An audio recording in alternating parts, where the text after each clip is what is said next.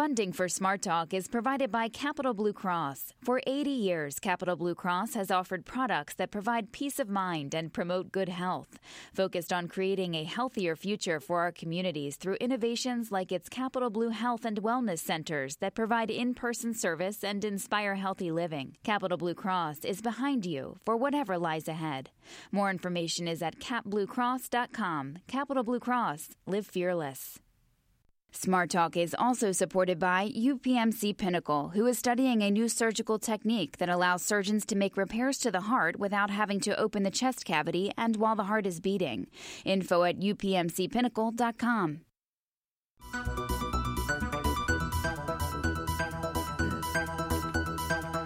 Welcome to Smart Talk. I'm Scott Lamar. Last week, Governor Tom Wolf signed a bill reaffirming the state's commitment to the Children's Health Insurance Program, or CHIP. The program provides matching funds for state health insurance for families with children who earn too much for Medicaid, but not enough to cover insurance costs. Federal funding has stalled in Congress. Without federal reauthorization, the program could sunset, leaving about 180,000 Pennsylvania young people without coverage. And right now there are some deadlines, but the state may run out of money by the end of January.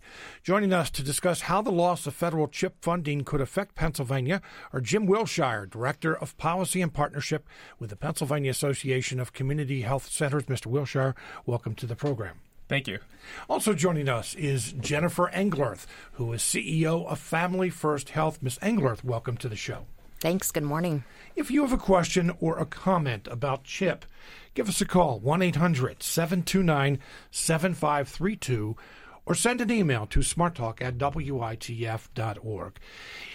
Let's start off with the broad question. Tell us how CHIP is applied through your organization and at your facility. Mr. Wilshire, let me start with you. Through your organization, how is CHIP applied? For us, we see 9,000 CHIP patients across Pennsylvania in all the community health centers in Pennsylvania. We also see a lot of students through school-based health centers, like the one that Jenny operates through Family First Health. We see in all of our health centers, we see vulnerable and underserved individuals that lack access to care, and we provide primary medical, dental, and behavioral health services. So a lot of those CHIP patients that are coming through are getting the benefit of a lot of those different kinds of services, particularly around oral health and dental health, which for adults and children is very crucial because that's a gateway to a lot of other medical issues also. Let's talk about that for just a moment, because I've observed that there is a real emphasis on dental health here recently. Yes. It's been something that a lot of people in public health have been aware is very critical and very, very important, but it hasn't. It's not an easy thing to grapple, and it comes all the way through just good oral health and working with children, especially for working with knowing how to brush their teeth properly, all the way to adults that maybe are a little too afraid to go to the dentist to get the care that they need and make sure they're brushing also. And I know Jenny is a very passionate advocate on oral health also, so she can probably explain a lot better than I can with some of those needs. I think that we used to see teeth as expendable. Right. And that was kind of our cultural norm. And what we understand now is not only teeth are critical to good nutrition, good overall health, but also really are a gateway to helping people engage in their communities and their economies, and can really set up a disparity between those that have means and those that don't in our current society. Meaning that if I have poor oral health, present with poor teeth, there are judgments made about all aspects of my life. And so it's really certainly tied to overall health and also to people's ability to succeed. And it's become a critical service for community health centers across the state of Pennsylvania to ensure that not only do folks have access to primary medical care, but we are providing access to dental care with just great an emphasis as primary medical care and behavioral health. It's really about total person care at all of our health centers. Something you said, though, is so interesting that we used to look at teeth as expendable. But when it comes to pain, I'll tell you what, if there is There's a nothing toothache, worse. that's right. And compared to a lot of the other ailments or procedures that are being done medically. So maybe it's a good time to define what a community health center is, by the way. Absolutely. A community health center, for lack of a better term, a lot of people are maybe familiar with the concept of Doctors Without Borders, where there's doctors that go out to other countries where the families and children may have a hard time getting some kind of care. We are, my term, try to give people a perspective of it. We are kind of like Doctors with Borders, but domestically. Community health centers go into poor neighborhoods that lack access to care, either because there's not enough clinicians for them to be able to see, or there's a very high proportion population of low-income individuals that maybe are uninsured or because of their form of insurance, maybe being Medicaid or CHIP, have a difficult time seeing any kind of primary care. We, as community health centers, have federal oversight. They're expected to follow very stringent requirements and produce all that publicly, and have a community-based board oversee them, and they provide all the services that we said. We do medical, we do dental, we do behavioral health. Because we're board of directors made up by the patients that we're serving, they also are reflective of the needs of what that community is. So because of that, we also have many health centers that are responsive to maybe delivering babies, or with the opioid crisis that's going on right now, we have a lot of health centers that are engaging with that to try to either be involved with the Department of Human Services Centers of Excellence, which is a very aggressive form of trying to help with the counseling and help the individuals that are suffering from that. We have health centers that have done podiatry, optometry. We basically try to meet all the patients and everyone that is vulnerable and needs access to some form of care. We meet them where they're at and try to give them what they need. We're going to talk about some of what you just touched on, some of the services that you do offer, but we want to get into CHIP, the Children's Health Insurance Program. You mentioned who your clients are. There may be some people who are surprised and thought that community health centers, that the treatments that you offer, the services that you offer, were free of charge to low-income individuals, and may not be aware that CHIP is one of the ways in which you're compensated. Medicaid is another way in which you're compensated, but these are two different things. Are there clients that do receive your services free of charge? And talk about the importance of Medicaid and especially CHIP as we discuss it today. One of the things that I think that's a really important point, and one of the things that attracted me to community health centers over 20 years ago was the fact that there was a built-in understanding to the way the program was designed that insurance status is vulnerable and changes for folks throughout their lifetime, but their primary care doctors and dentists shouldn't have to change based on the form of insurance that they have. So health centers really have diverse funding streams, while we have supports that allow us to accept a significant population of Medicaid patients, also those with CHIP. We accept private insurances, and because in large part of the federal support we receive, or normally receive, we are able to offer a reduced fee program for those that are low income and un- or underinsured in our communities. So really a person can see, and we see this in many cases in our health center, we have sites that have been open more than almost 50 years. We see 3 generations of families, and they've had a variety of forms of insurance throughout their lifetime, but can continue to count on us as their primary care provider. 3 generations. So that means that those generations have stayed in poverty. They have often, or there's been some variations, and they continue to come back to us. Our sites are pride ourselves in being of the highest quality. So this isn't substandard care for poor people within community health centers.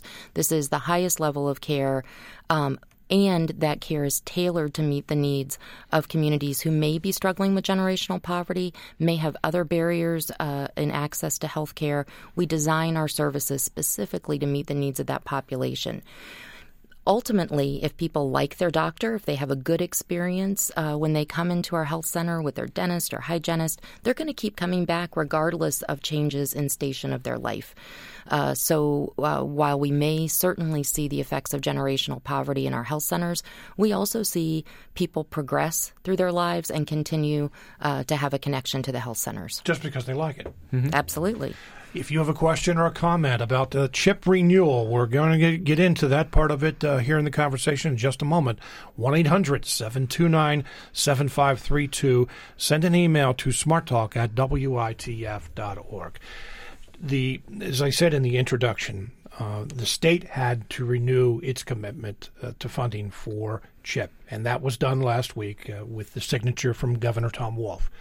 Now the holdup is that Congress has to renew federal funding. This is a matching program. In the past, that has not been a problem. I mean, this is one of those services that is pointed to by both Republicans and Democrats as being a success. CHIP actually started here in Pennsylvania during the Bob Casey the administration of former Governor Bob Casey back in the early 90s, spread nationwide. But again, both Republicans and Democrats look at this as a success. So it's a bit of a surprise to many people that it has not been renewed.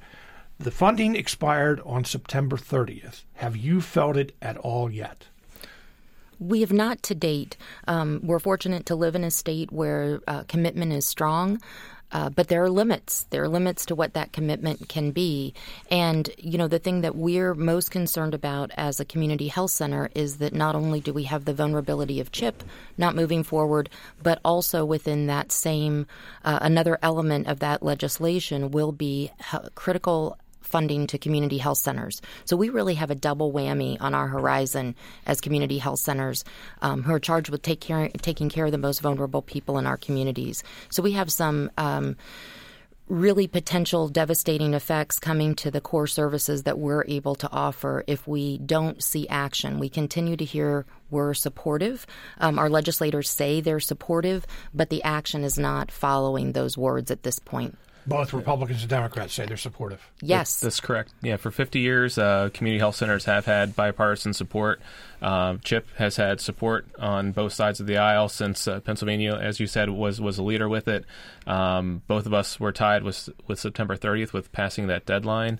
And like Jenny said, from conversations we've had with our congressional delegation, we've heard nothing but support and the great work that all the health centers do. The other interesting thing with all this is Pennsylvania is unique that we're one of the few states in the nation that don't provide any state funding to community health centers.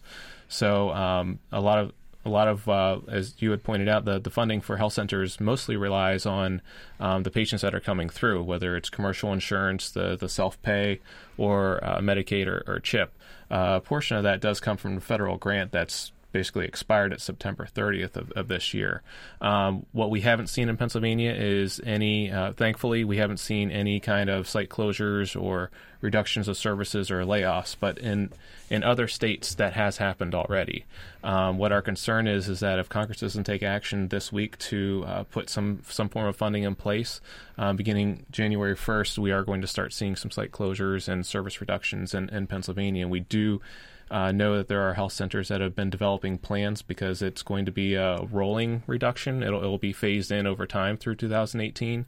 But starting January 1st, we're going to start to see the first initial cuts. It'll be monthly funding portions of a fraction of what health centers normally would have gotten in their grant. So just to be clear, we're talking about health centers here, community health centers, but there are obviously other places throughout the state Correct. Where medical services are offered to children that Right. The insurance is through CHIP. So I just Right. want to make that clear. That That's for not health just, centers. Right. We're just talking about health centers today. But when it comes to CHIP, just as recent as yesterday, the state of Alabama had said that they were going to freeze their program. So on the CHIP side of things, if Congress doesn't take action, states are going to be put in a position where while Governor Wolf did reauthorize the CHIP program, that was for the state to operate it. What we're talking about when we're talking about CHIP in the federal level is for federal funds to come into the state. So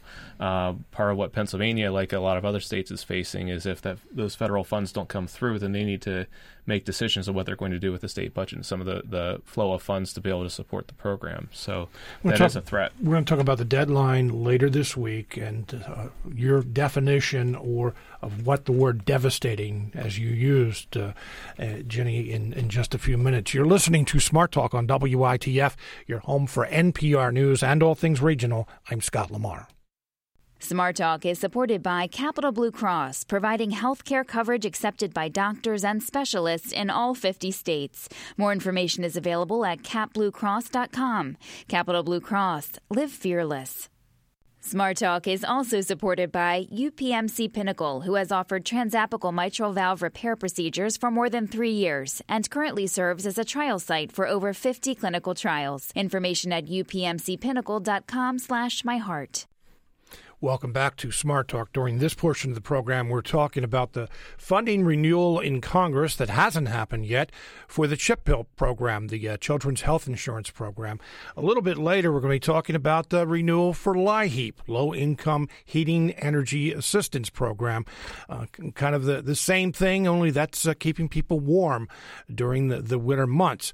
And in just a few minutes, we're going to be speaking with Lisa Allen, who's Executive Deputy Secretary of the Pennsylvania Department of Human Services, about both issues. That's coming up in just a few minutes. Our guest during this portion of the program is Jim Wilshire, Director of Policy and Partnership with the Pennsylvania Association of Community Health Centers, and Jennifer Englerth, CEO of Family First Health. If you have a question or a comment, give us a call, 1-800-729-7532. Send an email to smarttalk@witf.org. You can leave a question or a comment on WITF's Facebook page. On Twitter, we are at Smart Talk WITF. Again, that phone number, 1-800-729-7532. A couple things that you mentioned that I wanted to find out a little more information on.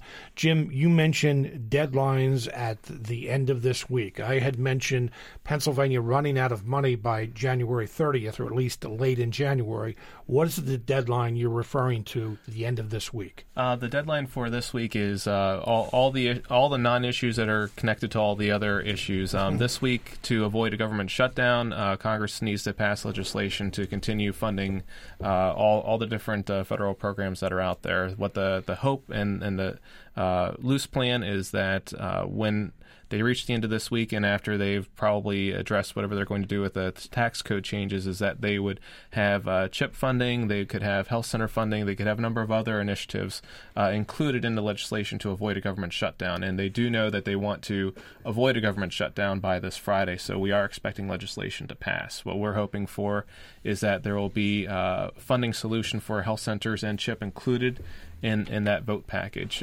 mostly because what we're hopeful for, there's tens of thousands of CHIP patients in Pennsylvania, but we have 806,000 patients that come into community health centers, and we just want to make sure that none of those kids and none of the patients in a community health center suffers because of inaction or missing a deadline, since we've passed that September 30th deadline already.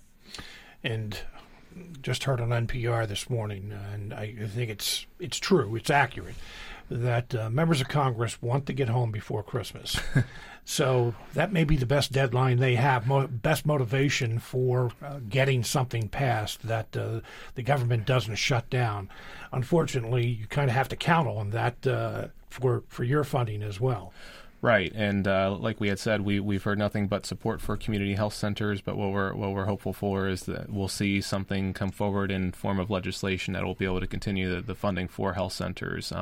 There's been no request for an increase in funding. All we've asked for is the funding levels that we've received in the past, so that we can just continue to offer all the services that we've had. We have nearly 300 sites in Pennsylvania alone. And studies have shown that health centers are able to save taxpayers and insurance premium holders money, mainly because we keep chronic conditions stabilized. We keep patients out of the emergency room in hospitals. We're able to give someone a medical home so that they can continue coming to see their doctor, their dentist, or behavioral health care professional regularly, so that they can just continue to get the services that they need. One of our concerns is that if there is a loss of funding, which is what keeps us all up at night, there would be more people that need to use the emergency room as their form of primary care. Which is much more expensive. Right. It would be much more expensive. It will cause disruptions through the whole public health system. That's what we want to avoid, and we're hoping that the support that we've heard will be able to come through for that then. We're going to take a phone call in just a moment, but first, Jenny, you used the word devastating if this funding isn't renewed. What would devastating look like? Devastating would look like that we would need to make as a health center that employs 230 people, has 6 sites across. Just yours alone? Just 200? mine alone. Has 6 sites throughout South Central Pennsylvania, and those sites are both rural and urban. Some of our sites are smaller volume as they're in more rural areas, and we also provide behavioral health. We provide opioid treatment services, and those are the kinds of things we would have to, within each site and each service line, consider how we figure out how to cut $420,000 out of our budget. You can't do that without cutting services and reducing staffing. And the result of that is not just the immediate impact to those individuals, but is a residual effect throughout the community. So, for example, our health system partner, one of our health systems partners, WellSpan Health, understands that the stability of community health centers is critical to their success as well. It's critical to a healthy community. So when we're not able to do the job that we do to keep people healthy, that goes somewhere else. It's not as though people are miraculously healthy. They continue to struggle with the issues they've always struggled with, and with less access, those conditions will worsen, and there will be a more devastating impact and cost for both the individuals and the overall system. Let's take a phone call from Stacy. Stacy, you're on the air. Yes, hi. Hi. I just kind of wanted to talk a little bit about CHIP because I don't think that a lot of people actually understand how CHIP works. Because CHIP is, they give medical insurance to people who are not able to get it through their jobs also. So a lot of people are working people and they have jobs, but they just can't get health insurance. Me and my husband, we work for the state of Pennsylvania, but we're seasonal workers, so we don't get health insurance. And CHIP enables us to be able to do that, and we pay monthly for each child that we have. So we pay $193 a month in order for our children to be on CHIP. And if we didn't have that, all we'd probably be able to get would be like major medical. And it enables us to be able to take, our kids to the doctor when they're sick and not have to worry about, you take them in for strep throat or something and you're getting a bill for $170 from the doctor. Hey, Stacey, I'm glad you called in and pointed that out. Thank you very much. This is most often, CHIP is most often identified as a low-income program. Even in my introduction, I mentioned for those who make more over the level of being able to be eligible for Medicaid. But as Stacey just pointed out, we're not just talking about low-income individuals. We're talking about 178,000 children across the state. Mm-hmm. Absolutely, and a variety of scenarios that we see. A scenario that most recently came to me in the past week, we have a patient, a 17-year-old young man with some severe physical disabilities. They live in Delta, Pennsylvania. If you're not familiar, that's almost an hour south of York City. His mom, through the ability to have CHIP, is able to bring him into our offices for medical and dental care. She's still driving an hour. I was talking to her. She said, well, that's better than the 3 hours I used to have to drive to Philadelphia for his dental care. And CHIP is critical to their ability to maintain both their son's health, but also the stability of their family. So this enables her to take a part-time job so that she's been able to, throughout his lifetime, provide care to him and participate in his education and all the advocacy that's needed to help him be productive and integrated into the community. So there are hundreds of stories, thousands of stories, and I just hope that at least one of them motivates our legislators to actually move from words to action. We're going to be talking with Deputy Secretary Lisa Allen in just a moment, but something you mentioned I did want to follow up on, the opioid crisis. Mm-hmm. How have community health centers been impacted? What have you seen with the opioid crisis? And since we're talking about CHIP, if this isn't renewed, what happens to some of the people that you're treating? So we're very concerned about this area. We've been watching and more recently participating in a response to the opioid crisis in our service area, particularly York County, that's had just an incredible impact, devastating impact for families and individuals across our community. As a health center, we couldn't put that aside. Our core focus is on primary medical care, but there is seldom a day that goes by that a family or individual isn't coming to us that's been impacted by this, either because they're a caregiver for someone living with an opioid dependency or that's impacting them directly. So we've been able to enhance the services that we provide using both federal funding and state funding to develop a comprehensive service for opioid treatment for our county. Currently, over 200 individuals are participating, and it's long and slow and hard work, but we're seeing lives change every day. That's the type of program that becomes vulnerable when that federal funding isn't available to us, because many of those services aren't reimbursable through traditional systems. So what should we be looking for this week? I wish I had a good answer for that. What I can say, what our ideal scenario is that we would see level funding for community health centers. What that would look like is across the nation, it'd be about $5.1 billion going into community health centers that they can just continue providing all the services we talked about.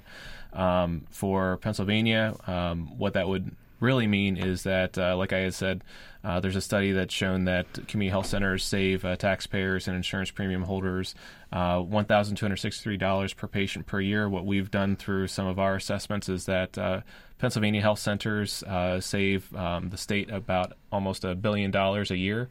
So for $5.1 billion in a national appropriation, we think one state being able to save $1 billion certainly shows a high return on investment. So what we're hopeful for is, with the support that we have heard from Congress, that there'll be an appropriation within that congressional resolution that they pass before they leave for Christmas, so that we can have health centers completely funded. But to the other point that was made earlier, when we're talking about CHIP families, when we're talking about community health center patients, we are talking about working families, whether they're middle class or low income.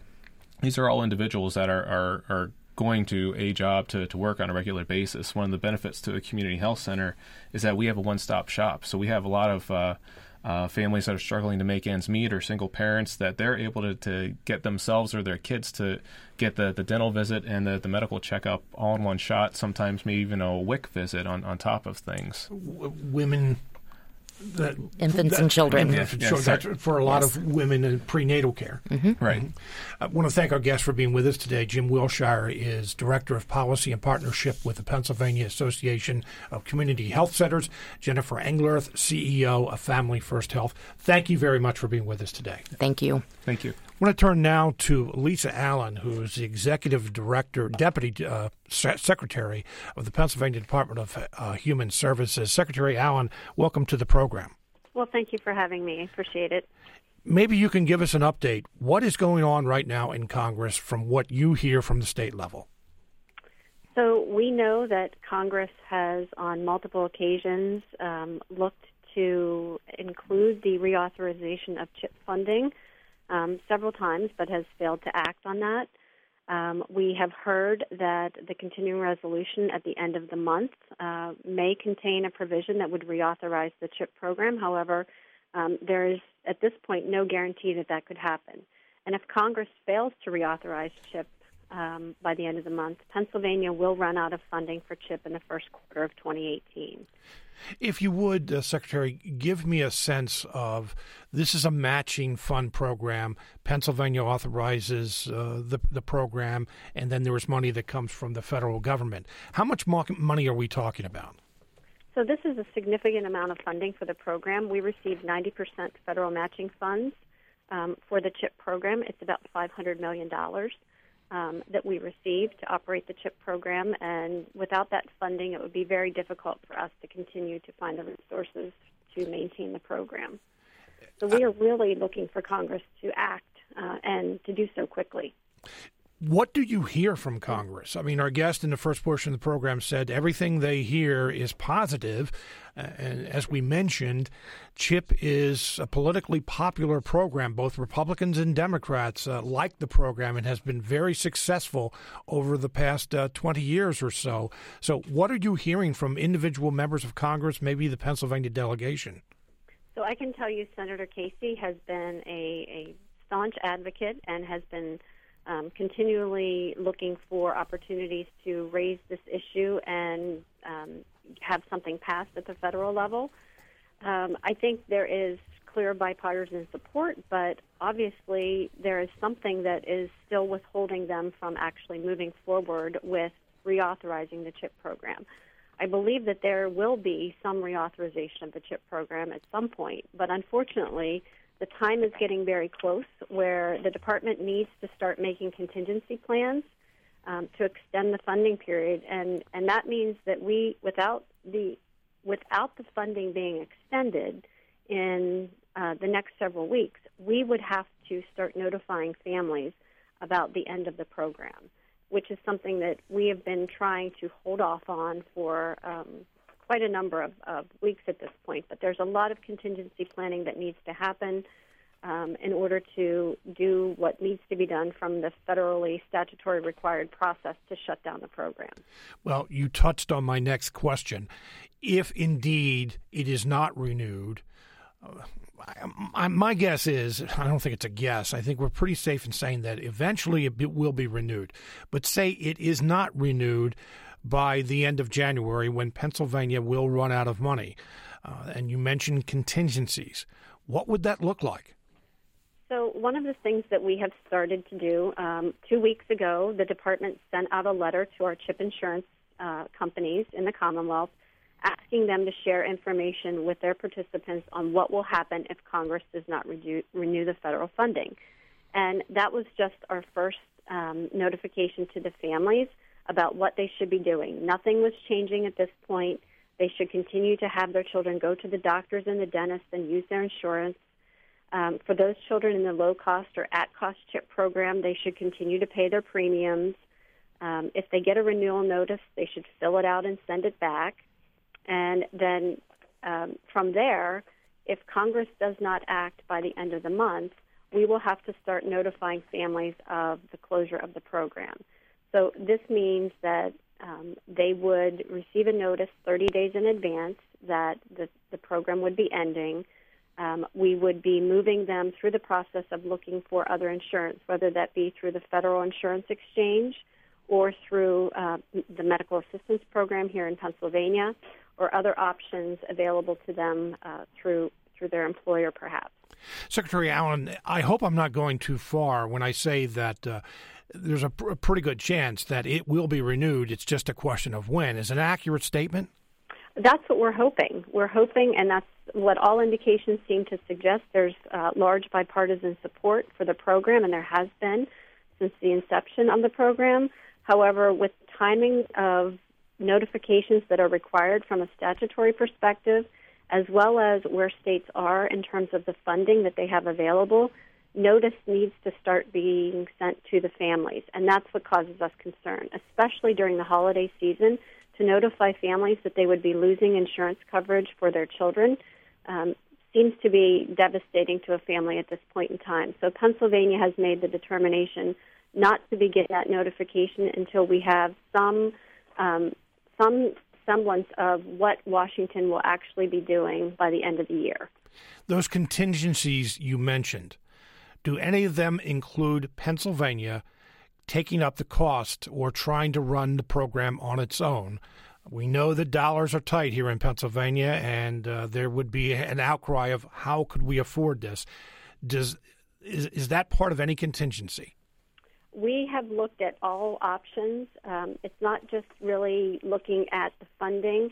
At this point, we are able to fund in the Commonwealth through the first quarter, but we do not believe we would be able to continue to fund the program without that federal support. So it's really crucial for us to be able to have that confirmation that Congress has passed the federal funding bill. You know, in Pennsylvania, we did pass our legislation to continue the program, But without that federal support, it would be very difficult for us to continue. One final question. After you're on the program today, Secretary Allen, we're going to be talking about LIHEAP, the Low Income Energy Assistance Program. And that's also part of what Congress is wrestling with right now as far as funding. If you would, talk about where we are in Pennsylvania and that lack of funding that hasn't been renewed. So for us, we're right in the middle of the LIHEAP season. It is the winter months, and that's when individuals are looking for the assistance with heating. And without continued funding for that particular program as well, and knowing what states will have available and who can qualify for the program, we would also be hitting families at a point in time where it's the holidays, it's the cold weather season, and there's now uncertainty about the program.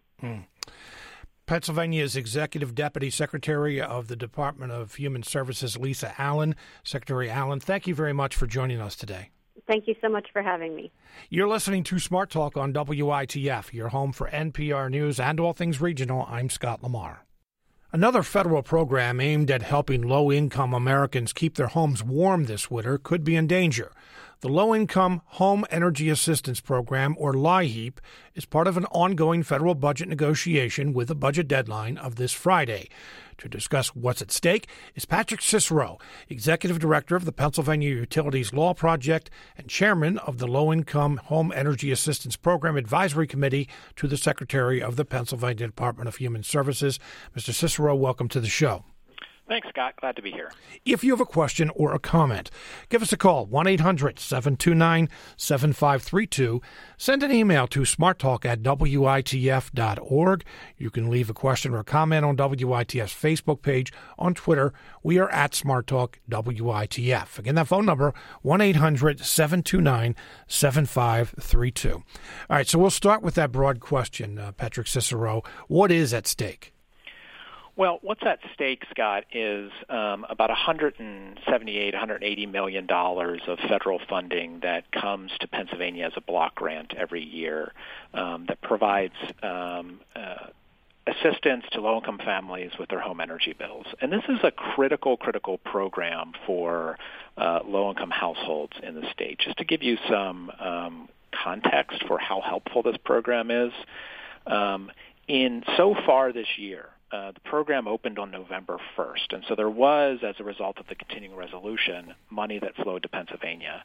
And so far this year, 213,500 households in Pennsylvania whose income is below 150% of the federal poverty guidelines have received $53 million in assistance from LIHEAP for an average grant of about $250. That's the cash grant component. There's also this crisis component for people who are facing a really critical fuel shortage, and that's another $6.5 million, or 20,000 additional households who are helped with that grant program. And so this really is, as the Deputy Secretary mentioned earlier in the program, this is a critical program that helps very vulnerable households afford to heat their homes in the wintertime. If this program wasn't available to, I don't know whether you mentioned it, how many different families are we talking about, households are we talking about? Well, so far this year, we're talking about 240,000 households. But over the course of the entire LIHEAP season, we're talking about almost 500,000 Pennsylvania households receive some form of LIHEAP assistance. So what would those 500,000 Pennsylvania households do if this funding was not available? Well, many of them would go without. We know already, even with this funding, there are 20-plus thousand households that typically enter the winter heating season without heat or without a safe centralized source of heat. Fortunately, in Pennsylvania, we have protections from utility disconnection from the winter months in December through March. That's for households at or below 200% of the poverty level. But that protection doesn't require utilities to turn service back on. And more critically, it doesn't affect the tens of thousands of households that whose source of heat is not a regulated public utility. We're talking about households who heat with fuel oil, coal, kerosene, propane, wood, or some other source of deliverable fuel. There are tens of thousands of households in Pennsylvania who heat with those deliverable fuels that would simply have to give up other necessities, medicine, payment of rent, or some other necessity to be able to afford to heat their home in the winter without this critical LIHEAP assistance. So just to point out, the two forms of heat that you're talking about that would come under the jurisdiction of the Public Utility Commission and utilities would be electric and also natural gas, I assume. Are there any others? That's correct. So it's electric and natural gas that would come under the jurisdiction of the Public Utility Commission. The other source of heat-related service that could theoretically is water service that is necessary to operate a centralized heating system. So any heat-related water service is also the kind of service that LIHEAP crisis grants in particular could go to fund. But yes, those electricity and natural gas are the two main ones that would come under the jurisdiction of the Public Utility Commission. So go ahead. I was just going to say, just to be clear, though, not all electricity in particular does. There are rural electric cooperatives. There are municipal-owned utilities. For instance, in our listening service territory, the Middletown Electric, the borough of Middletown has its own electric company. They're not under the jurisdiction of the Public Utility Commission.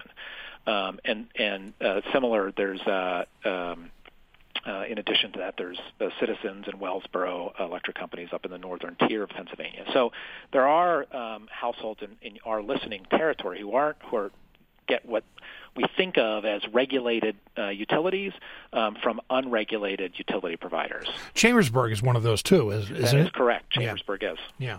All right. So I mentioned in the first portion of our program when we were talking about the CHIP, the Children's Insurance Program, that it was a popular program politically. It is something that both Republicans and Democrats have looked at as a success over the years.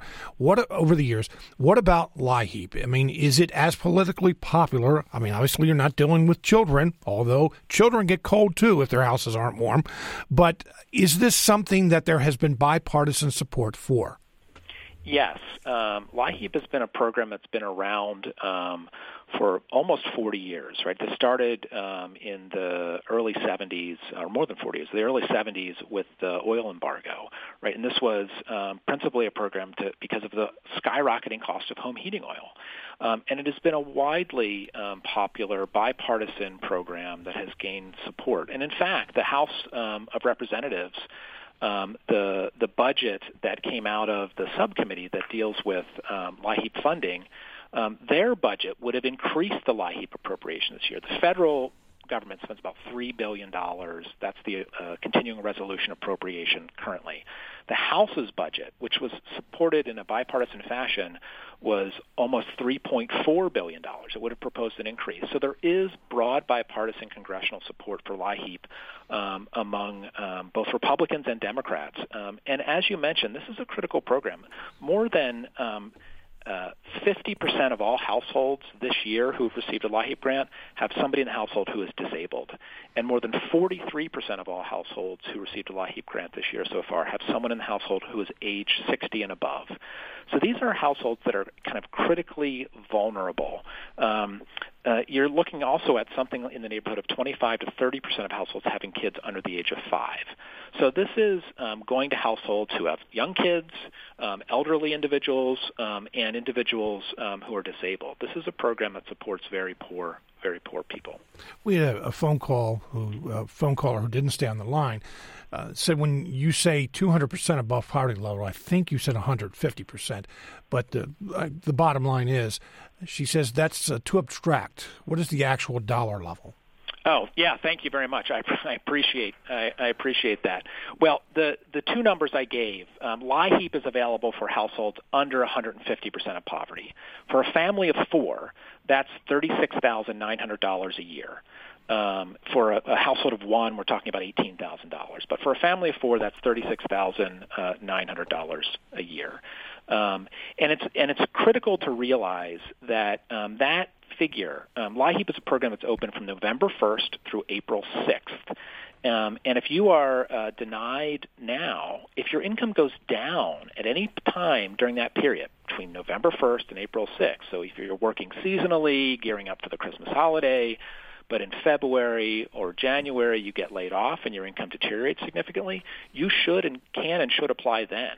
Because it's the way the Department of Human Services calculates income eligibility is they look at your income the month prior to the date of your application, and then they annualize that income. And the reason is that we don't want people who lose work in the winter because of seasonal jobs or they get laid off because they're construction or other workers to struggle to pay their heating bills. This is a heating assistance program in those cold winter months. So we're talking about families at $36,900 a year. The other number I gave was for individuals whose income is at or below 250% of the federal poverty income guideline. That's the winter termination protections for regulated public utilities. So for those households, we're talking about, for a family of four, incomes that can go as high as almost $60,000 are protected from termination in the winter months, except for very exceptional circumstances, right? If there's a public safety danger or something of that nature, without permission from the Public Utility Commission. So the utilities just aren't able to shut off those services in the winter months. And again, it's a protection for public health and safety, because the consequences of loss of utility service in the winter is that people will go to great lengths to stay warm. So they'll use perhaps dangerous heating sources that pose a danger to them and the community. It's really a public protection provision. Mr. Cicero, there may be people listening to this who say, well, you're talking about almost $37,000 income for a family of four. With a family of four, that is not a lot of money. But $37,000, some would look at that and say, well, is LIHEAP paying the entire utility bill or heating bill for those families, or, as the title of the program suggests, assistance only? Yeah, it is an assistance-only program, and I think that's a really good point. The program has a minimum. There are two grant components. One is a cash grant. So if you meet the income eligibility guidelines and some other program guidelines, like you pay for your heating source and you have home heating responsibility, you can get a minimum grant of $200. And depending on your household size and heating type, you get a maximum grant of $1,000 for cash. The Crisis Grant Program is a maximum grant of $500, and that's for households facing a home heating emergency. So they're out of fuel, or they're facing their services off, utility services off, or they're facing a disconnection of their utility service. It's really a way to get restored. And if you think about what it would cost to get an oil tank filled up, for example, at current prices, we're talking about $700-800 to get a 250-gallon oil tank filled up. So you might get between that $500 crisis grant and your $200 cash grant, one tank of oil. And depending on how cold the winter heating season is, it's very, very unlikely that one tank of oil is going to last the whole heating season. So it's a help. It is not a program that pays the entirety of a household's winter heating bills. So what is going on right now in Washington related to LIHEAP? So the good news with regard to LIHEAP is that because it's a time-limited program, because it's only covered in the winter, when that continuing resolution passed that funded the government originally through December 8th and then now through this Friday, December 22nd, the Department of Health and Human Services delivered to our state Department of Human Services 90% of their LIHEAP allocation for the year, which was $178 million. And so our state DHS has 90% of its allocation for a year based on that continuing resolution. So it seems it's possible if the continuing resolution doesn't pass. I don't think we don't have to send that 90% back, right? But if a budget is not passed, or the budget threshold that is passed is significantly lower than that, there may have to be a return of funds. And the funds that were given simply aren't enough, right? First of all, it was 90% of an allocation that was based on 2 years ago's budget requirement, given how we've funded our government. And so unlike CHIP, for example, where they're just going to run out of money, we have 90% of our allocation this year. They front load it, which is what they always do.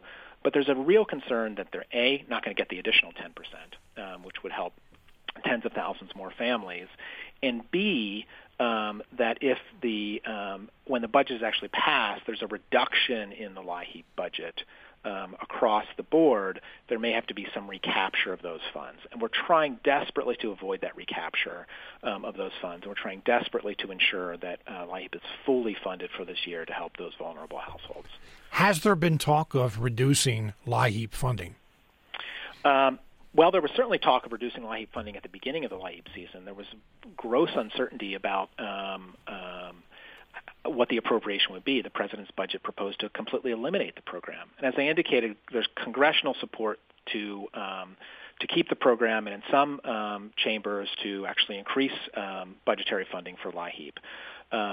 But what I'm concerned about is given the trading that goes on about priorities and funding, that someone will look and say, well, Pennsylvania and all the other states have already gotten X number of dollars and they don't need any more. We can reallocate these dollars elsewhere, particularly if there's a push to increase, appropriately so, expenditures for our men and women in the military. But there's this trade-off between domestic and national security spending, and what tends to get the short shrift is these domestic spending programs that help low-income and vulnerable households in the Commonwealth and throughout the country. So that's a significant concern that we have. There's talk about sequestration and trying to again limit the ability of any more dollars going to the LIHEAP funding. Patrick Cicero is Executive Director of the Pennsylvania Utilities Law Project and Chairman of the Low-Income Home Energy Assistance Program Advisory Committee to the Secretary of the Pennsylvania Department of Human Services. Mr. Cicero, thank you very much for being with us today. You're welcome, Scott. Thank you.